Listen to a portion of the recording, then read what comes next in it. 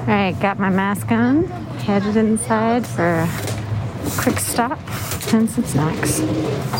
Yeah, If you haven't been to a Buc-ee's, A, you should go to one.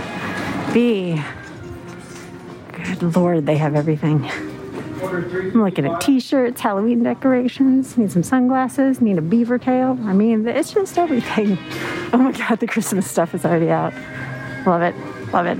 I am standing next to a 5-foot-tall beaver at the moment. Mm-hmm. Melissa, do you want me to explain why you were standing next to a 5-foot-tall beaver? I really think you should. I mean, this was your idea. Okay. I'm Kirsten Smith, and I'm a researcher who works with Melissa at the Center on Global Energy Policy at Columbia. And the producers of the show and I schemed up a plan to hijack Melissa's road trip. Yeah, so see, I had this very normal plan. I was going to drive from Austin, Texas, where I live, over to Houston for an energy conference. Simple. Yes, and Houston is like the energy capital of the world. An energy conference in the energy capital, it makes total sense to send you on an energy mission. And this is how I ended up recording myself talking to myself, or at least talking into my phone at a gas station. I mean, it's also the gas station of Texas, Buc-ee's, with its mascot Bucky, the giant beaver. So I decided to drive to the first Buc-ee's. Anyone who's been to Texas knows Buc-ee's, and I decided to drive to the first one on my trip to Houston.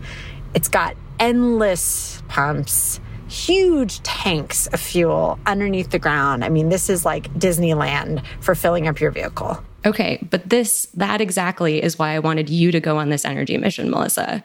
You have this superpower, which is basically that you have X-ray vision for energy.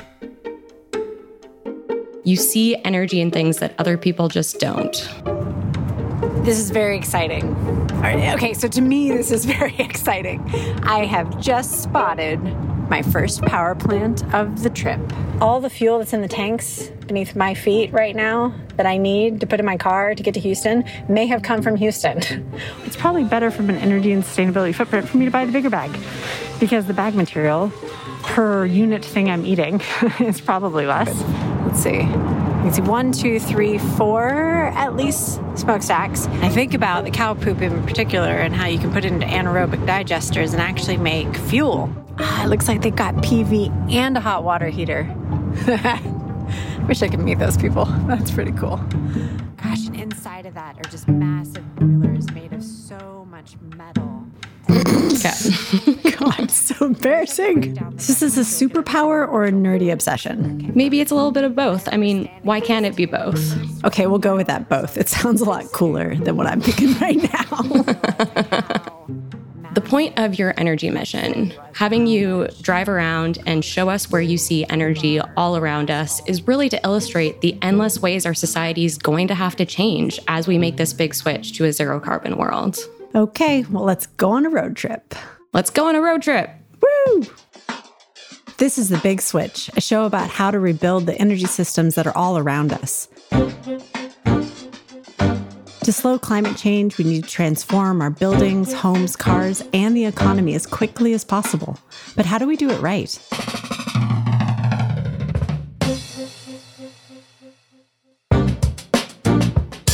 I'm Dr. Melissa Lott, and I'm the Director of Research at Columbia University Center on Global Energy Policy, and I study the technologies and systems that keep our electric grid running. In the first 5 episodes of this show, we talked about cleaning up our electricity system, the power grid. And now we have a whole nother year of episodes coming up, and we're going to explain how to make the big switch in every other sector of the economy, like cars, heavy trucks, planes, industry, and buildings. It's a lot to cover, and we need a roadmap. So in this episode, we're going to do just that. And that's why we're headed out on a road trip. So the thing you forget during COVID is how to pack. I have no idea how to pack a suitcase. So what do you need for 2.5 days of barbecue energy talks? That is the question. So let's start at the beginning. We're putting on our Melissa X-ray vision goggles. So show us what you see. So we look around our houses, and when I was looking around my house when I was packing, I mean, you start seeing energy in some pretty obvious places. So your lights, your air conditioning, your laundry. Let's see. Gotta run a load of laundry tonight. I can almost see the electrons coming out of the wall when I look at those things. But then I went to get what is my favorite suit that I've had for a while. And I was pulling it out of my closet and I happened to see the tag. And there's a little bit of, looks like nylon and spandex in this. What's interesting there is that nylon is actually not something grown in a field. It's actually made from crude oil, and it's chemically processed in this crazy way that makes these really stretchy fibers. And those stretchy fibers can be woven into fabrics. And so you have a bunch of oil in your clothes. That's really weird to think about, that there's actually oil in what we're wearing right now. I mean, it's really crazy to think about all the things that are in our clothes, period, or just that are around us when we're sitting here right now. There's so much going on. And behind every single little thing that seems so simple, there's this complex supply chain. And this really matters when we're talking about decarbonizing, because we have to think about every single step. So you think about the chemical process for creating nylon. You got to take oil out of the ground, move the oil to where it's processed. It becomes this input for the thing that becomes a fabric. There's like 57,000 steps. It's complicated. Okay, so you pack your bags and you get on the road. And so I get on the road, but I didn't get moving very fast right away because I was in rush hour traffic in Texas. We are now sub 5 miles per hour. And I happen to be sitting behind a heavy commercial truck that is hauling one of the fork trucks, actually, that looks really similar to the fork truck I used to drive when I worked for General Mills making cereal when I was first coming out of college. Wait, you drove a fork truck, like a forklift? Yeah. So when I worked in a factory, I was a certified fork truck driver. That is all very true. And I used to use that fork truck to carry around huge pallets in the warehouse of oat clusters and marshmallows and cardboard that became the box for your cereal. And yeah, when I was looking at the fork truck that was on the back of that commercial truck, it had these big silver containers that were filled with propane. We often think just about the propane, like what's actually pushing us forward. But the reality is that each of the components in this fork truck came from somewhere and took a lot of energy. So we've got all the metal that had to be put together and hardened and made strong enough to carry the hundreds of pounds on each one of these pallets. So when I look at a fork truck, I can't resist breaking it down into its components. This is the complex supply chain we were talking about a second ago. It's the metals, it's the plastics, and then it's all the processes that were used to create those metals and plastics. So there's tons of heat in those industrial facilities. There's all the raw materials that had to be pulled out of somewhere before it could actually get on the road as a fork truck. Okay, so you're driving down the road and thinking about all these different components of a fork truck. But when did you actually get to Buc-ee's? Okay, so I almost didn't. I actually got pretty close to empty on my car. And then I pull into the Buc-ee's parking lot and more than half the pumps were out of service. So I kept driving maybe 12 rows of pumps before I finally found one. And then that pump almost didn't work. Oh, please, please, please pump, work with me. It does not want to accept my credit card. It hasn't said it's not going to take it. It just still says processing. It's like watching the beach ball on your desktop. Okay, it's restarting. All right, putting in my credit card. Like 5 data centers are being accessed right now. I can feel the kilowatt hours being used as they process to make sure I actually have a right to use my card. So data centers, I've been thinking so much about these lately. Like data centers are so important in the things we're doing every day in our life. And every single time we use one, it's using kilowatt hours of electricity. So where do we build them? How do we power them? I mean, every single time I'm watching a YouTube video or getting on Netflix, I am using a data center and I'm using kilowatt hours. It's another hidden need for energy that is just becoming more and more important as we go into the future. Yeah, like every time we access a document on the cloud, or you're looking at your phone and you're calling your friends and your family on FaceTime, hopping on Zoom for a call. So exactly. And this is what I've been doing for the past 18 months whenever I wanted to go to a conference. I was virtual. But now I'm actually going to an in-person conference, which requires fuel to physically move me down the road, like the fuel I was putting into my car at Buc-ee's. So, okay, here we go. Ah, yes. Yes, filling up the tank.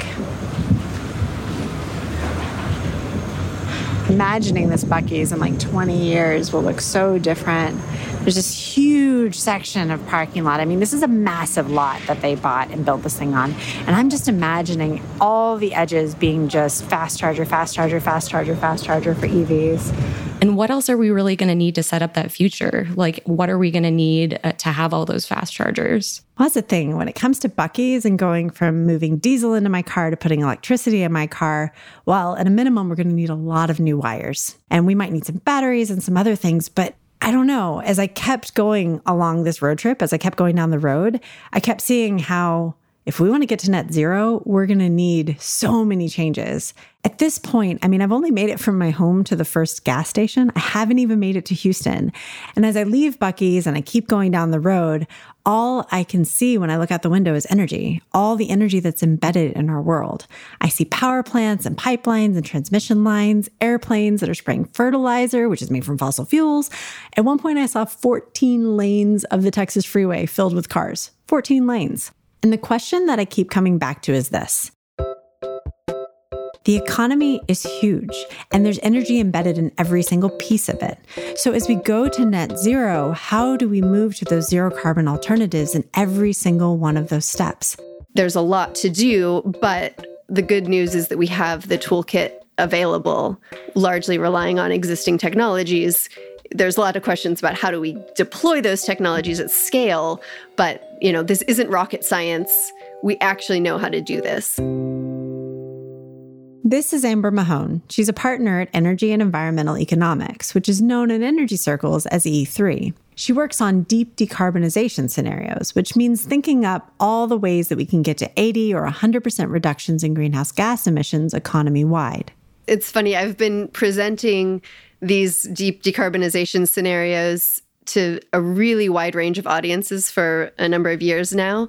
And it's kind of like a Rorschach test where I get a very different reaction, right? From sort of certain communities in like the environmental movement.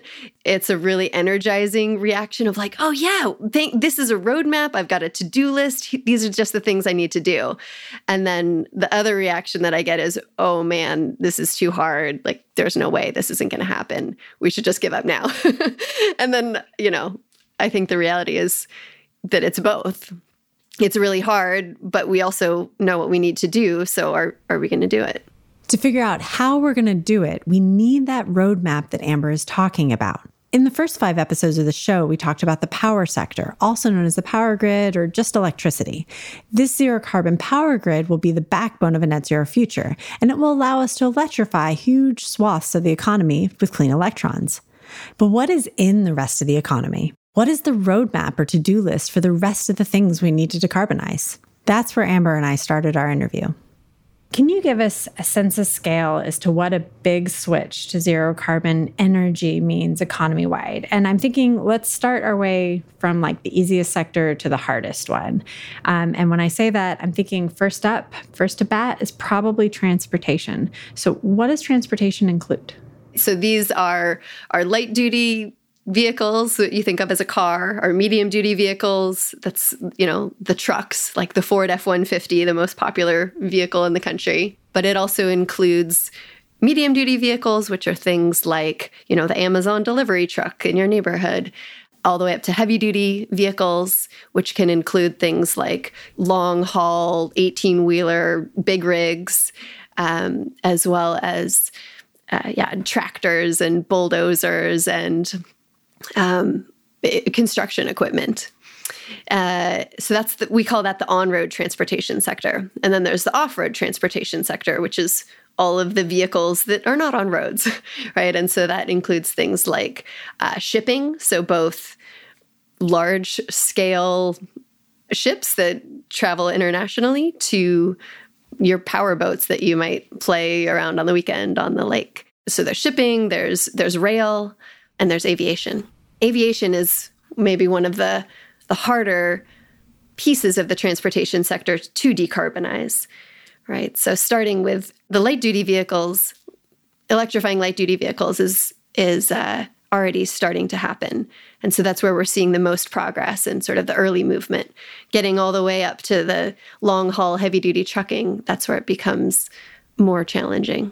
What comes next? The building sector, we think of that as sort of residential and commercial. The reality is that the building sector is very heterogeneous, but the main sources of greenhouse gas emissions in buildings are from the combustion of natural gas. So it's not the buildings themselves that are producing the carbon emissions, but it's the things that we use inside of those buildings. So the furnace that we use to heat our home is often powered by fossil fuels. The water heater that we use to heat our water, likewise, is often powered by fossil fuels. Our cook stoves and ovens and clothes dryers sometimes are also powered by fossil fuels. And so it's figuring out how to either switch those end uses to electric or get low carbon fuels to power those instead that becomes the trick for decarbonizing buildings. So now we're at one of the tricky ones, industry. What does industry include? Yeah, so the industrial sector is even more heterogeneous than buildings. There's a lot going on. Yeah, I mean, this is everything from oil and gas extraction and refineries to manufacturing processes and chemicals, cement, steel, glass. There's a different set of solutions depending on what industrial process we're talking about. We often think about a key difference being what is the heat temperature that we need for a given industrial process. And that will dictate the types of solutions that are available. It's interesting. The more and more I look at things, I think about how heat drives so much of the technologies we need and how we deploy different things. And you can think about heating in your home, but I know when I had my first job out of undergrad and I worked in a food manufacturing facility, we made cereal. We had a 5-story tall toaster. And you want to talk about heat. I mean, good night. Those are some good cornflakes at the end of it. But on the way down, I mean, they use so much energy in the form of heat. And you had to get the temperature right. Too cool, and they were some not crispy cornflakes. Too hot, and they were burnt to a crisp. So It was one of those things you really think through it. But this brings me to my last question kind of in this. So we've stepped through the power sector, transportation, buildings, industry. When it comes to food, where does agriculture fit in? How much of that is energy? And when we talk about decarbonizing energy, how much is in there and how much is outside of that definition of what energy in the energy sector is? So most of the agricultural greenhouse gas emissions are outside of the energy sector, in fact. If you think about the tractors on the field, we usually classify those actually as within the transportation sector. They're a form of off-road transportation. So where the greenhouse gas emissions are coming from in the agricultural sector are from methane and nitrogen oxides. The nitrogen oxides are coming from fertilizer application, and the methane a lot of it is coming from the dairy industry, from the meat industry, and the waste associated with that. Yeah, so a lot of poop and burps and other things from animals. You know, that and these animals that give us things that we want and that we eat, right? That's right. I mean, it's producing a lot of it. So when we talk about all these different parts of the energy system, so the buildings and the cars and the power plants, like all these different parts, what are the strategies that we can use in each of these different pieces of the puzzle? Yeah. So there's a couple strategies that have emerged as consistent across all of the studies and jurisdictions that we've looked at. That's the good news. And I'll try an analogy to explain these scenarios. And the analogy is that think of the world as our patient in the doctor's office. And the doctor is telling the world, okay, you know, you're out of shape, you're at risk of a heart attack, you really have to improve your health. So what are the strategies to get there? You know, the first one is to cut out the empty calories and stop with the junk food. So the equivalent of that in the energy world is to cutting out energy waste, to become more energy efficient, to use that energy more wisely, to conserve. And so that's strategy number one. Strategy number two is to improve our diet. So we were raised on, sugary cereals and, Halloween treats as kids. And, that gave us energy and it helped us grow strong. But at some point, we need to move towards a more healthy, balanced diet with, whole foods and fruits and vegetables. And that's what we're trying to do now, is transition our energy diet to something that is more balanced with clean, renewable energy sources like wind and solar and hydro. So those are the key strategies there. The next one that I might mention, and this might be pushing our analogy a little too far. Let's do it. I'm in. Okay. So we need a healthy sleep pattern for this medical patient to be healthy. And sleep is what allows us to, recharge and rebuild our bodies. In the natural world, we talk about needing to recharge our natural and working lands so that our ecosystems can be healthy to sequester carbon in the soils and in the biomass. The last pillar that I'll also try to tie back to this health and fitness analogy is good hygiene, right? So we need to clean up some of the residue of these fossil fuels that we've been burning and that are in the atmosphere. And the way we do that is by pulling greenhouse gas emissions out of the atmosphere. And that's our hygiene. That's our, washing our bodies with soap. We need to clean our atmosphere with things like direct air capture. So this patient sounds like they're doing pretty bad. They need a shower. They need a lifestyle shift overall. So how quickly does this need to happen? So it needs to happen very quickly. We have 30 years at best to enable this transition. It's, one generation, it's one career, it's within our lifetimes. The science tells us that by mid-century, we need to achieve net zero carbon emissions. And that's a pace of change that, at best, we maybe saw during World War II when we mobilized the entire energy economy around that effort. That's the scale of effort that we're looking at for the next 30 years. All right, so let's take a closer look at each of the sectors. I want to dive into transportation first. So, in season 1 of the show, we did the power sector. We know that the power sector and zero carbon electricity is this backbone of decarbonization. So let's just assume right now that the power sector is cleaned up. It's well on its way, or maybe even at zero carbon across the board. So let's go into the next in line, transportation. Because when we think about transportation, what are kind of those, huge bang for your buck kind of things that we see really pushing transportation towards a zero carbon future? What are the big things that carry through that we see?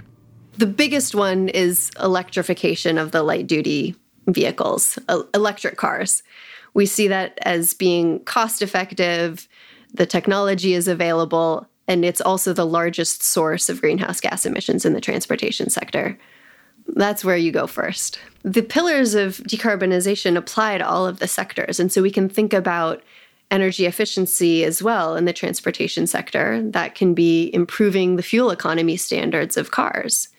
But the big one, that where all the carbon is in getting off of fossil fuels, getting away from internal combustion engine vehicles to alternatives.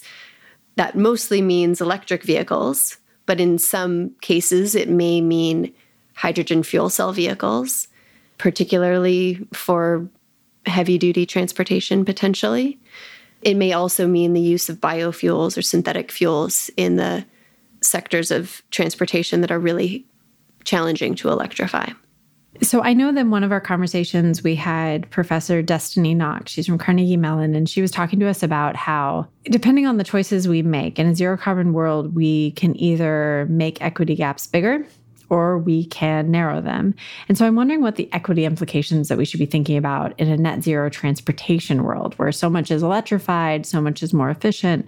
What are those equity concerns that we just need to make sure that we are putting into the strategies and remembering? There's so many equity considerations. The sad fact is that a lot of the electric vehicle incentive dollars that we've made available so far have gone to middle class and wealthy families. So how do we help lower income or traditionally disadvantaged communities benefit from the lower cost of owning and operating an electric vehicle or the air quality benefits of electrifying the transportation sector. I think, some of it is thinking about transportation a little bit more broadly. It doesn't need to be about owning your own single-family home or single-family vehicle all the time. We want to think about electric public transit, access to shared vehicles, and shared electric charging. I mean, this is another key part of the efficiency thing, right? And also equity in this transition. So if we want to reach peak efficiency, you don't have a bunch of solo people driving around in cars. You have public transportation. You try to get that density up. There's a lot of different things you do. So I wanted to step into buildings and just think through, how do we apply these pillars that you were talking about across buildings? What does that look like? And what is, if you had to pick one or maybe two key strategies to buildings, what are they? The first thing to know about buildings is that today about half of the emissions are coming from the use of electricity, and the other half are coming from the use of mostly natural gas, but other fuels. And we know we're going to be decarbonizing the electricity sector. But what's our plan for the fossil fuels in buildings? The biggest source of fossil fuel use in buildings is space heating. And so that's the key strategy to think about. The second biggest one, especially if you live in a warmer climate like I do, it's water heating. So those are the big ones in buildings. And there's a couple strategies for decarbonizing space heating and water heating. One of those is a technology called heat pumps. Would you like me to explain what a heat pump is? What is a heat pump? Because we hear about these a lot as being a potential solution when it comes to keeping us cool and warm in our homes. But what are they and how do we use them? Right. So a heat pump you can think of as like an air conditioner that can run in two directions. It can both heat and cool. A refrigerator also uses a heat pump to provide cooling. And so this is a technology that runs on electricity. It happens to be very efficient. And there are heat pump water heaters that heat water with electricity. And there are different types of heat pumps that also provide space heating and space cooling. And I'm wondering, so in all of this, I want to talk about those equity gaps again. So when we think about going to net zero in our buildings, we often, when we go into the global energy system discussions, we think about energy access. People who don't have electricity in their homes, don't have access to clean fuels for cooking, much less having an air conditioner to keep them, cool and healthy in the summers. But I'm actually also thinking about, how do we make sure that our buildings are places people can live and live at a healthy temperature in a way that doesn't break the bank and make them not able to pay their bills. So what do you think about with equity in buildings, though? That's exactly right. The buildings that low-income people live in are often not very high quality. They're often not very well insulated, and so their energy bills end up being higher. So energy efficiency is an equity consideration. This switch to efficiency and electrification also is easier if you own your own home and you have access to the money to pay for those upfront investments. So renters, sometimes we worry they'll be left behind in this transition. Or if you don't have, the available funds to pay for the more efficient equipment, you'll be left out as well. So, okay, I want to touch really briefly on industry. So in industry, we've got things like iron and steel, cement, petrochemicals, which include, all types of different things that go into our clothes, into fertilizers, just a lot of different stuff. What are the key strategies that we need to be thinking about with industry? What are the key, levers we can pull that give us really big bang for our buck in industry? So it's the same strategies. It's the same fundamental strategies. But in industry, it's just a little bit harder because there's not simple drop-in solutions. So we still want to do energy efficiency and conservation.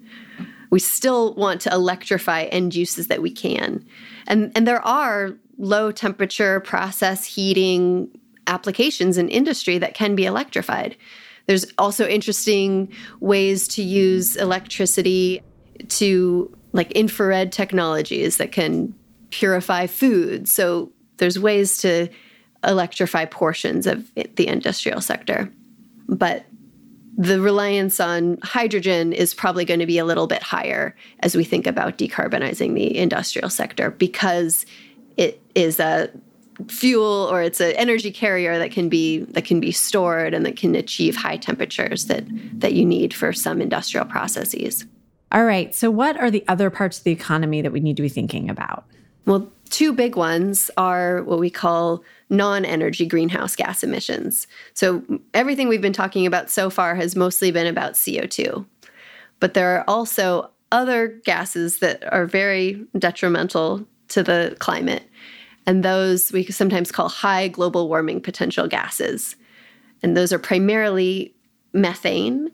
So, natural gas leaks is a very potent greenhouse gas.